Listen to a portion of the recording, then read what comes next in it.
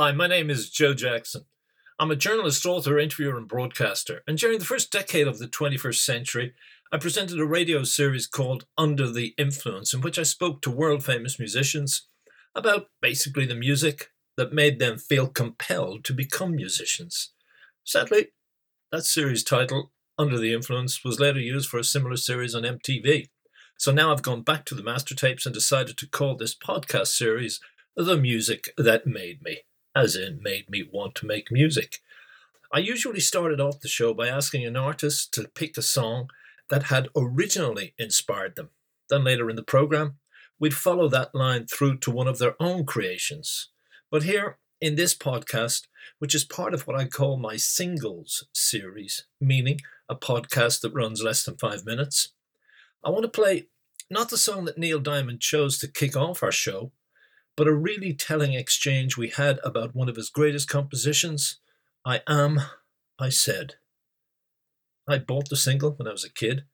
And frankly, I never believed that one day I would sit in Neil Diamond's recording studio in New York and talk with him about the genesis of the song. By the way, this clip comes from a 3-part podcast series called Neil Diamond, the Joe Jackson Interviews. And if you want to read articles I wrote about Neil, check out my website, joejacksoninterviewer.com. Neil, we were talking earlier about the sense of isolation in Brooklyn Roads, the boy looking out onto the street. But you later said that when you wrote I Am, I Said, that it's a statement on my part for the first time in my life which said essentially, I am, I exist, love me, accept me. It says all the things I needed as a child. It was the self-esteem I never had. Yeah. That was really essential in terms of, we won't go back onto the shrink's couch, but just expressing who Neil Diamond is in essence. That was a really pivotal song for you, wasn't it? Exactly. That song really dug deep in it. You know, I was seeing a shrink at the time, and that, I think because of that, it made me dig really deeper. And for some reason, I've never remembered my dreams. So I used to go in and see my shrink and talk about my lyrics and show him, I read the lyrics, and we'd discuss that. So I got very heavily into the lyric part of writing at that time. And I Am, I Said was a story that I wanted to tell, and I wanted to tell it as well as I could. It was the most difficult song I've ever written since then, or, before then and since then. And You mean with the pain involved in creating it? Partly that, because you had to dig so much into yourself and be honest about it.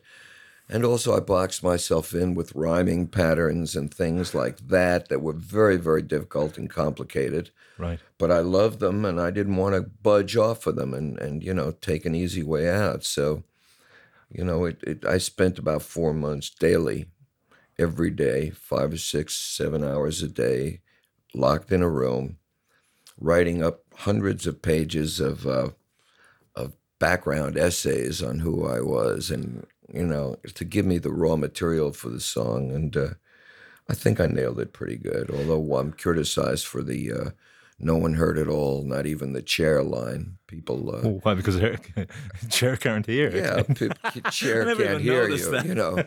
Oh God, don't they ever heard a poetic license? Let a guy go. But again, my license was paid that year, and what the hell? But was that at the time you were working on a movie, or you were auditioning for Lenny or something? You were in Hollywood. Was that a kind of further sense of isolation added to this psychology, going through the shrink and that at the time? I was doing not an audition. I was doing a screen test in front of cameras for a movie that was finally made, starring Dustin Hoffman, called Lenny. It was a story of Lenny Bruce, who was a very radical comedian, and America was not ready for him at that time, certainly not the old establishment of America. And it was a great experience for me to do, but I finished the first scene or two in the screen test, and they took a break, and I went to they had a little camper that I was in to have a bite to eat, and I didn't eat. I picked up my guitar, and I started writing I Am, I Said, because... All right. Did you feel they weren't accepting you? Did you feel this is really... No, they weren't judgmental about me at all, but I was very judgmental. I did not like what I was doing. I had no idea what I was doing also. I'd never been in front of the camera before. But whatever pent-up emotions came from that morning of work, I vented it in that song, and it was the beginnings of that song. And can you, when you sing it now, can you still identify with the lost soul at the center of it? Or Yeah. have you grown skins around the self that used to be then? Is it a younger self? Is it a Well, self? I've developed out of that person, lost between two shores. I'm no longer, finally, after all of these years, I finally took an apartment in New York City, and, so I can come and live here again. All right. And Okay. we'll see, the story continues. We'll see if you can go home again. But so there are a lot of things that I've outgrown. Right. Not that I've built up scales, and Okay. because as a writer, you can't build up these kind of things. It's around. You must be vulnerable, and you must, that's the way to really write honest music. Do you walk the Brooklyn roads again? If you saw that kid looking out a window, would you recognize him? Absolutely. I see them all the time. I see youngsters, writers. Just a few weeks ago, I attended an awards dinner.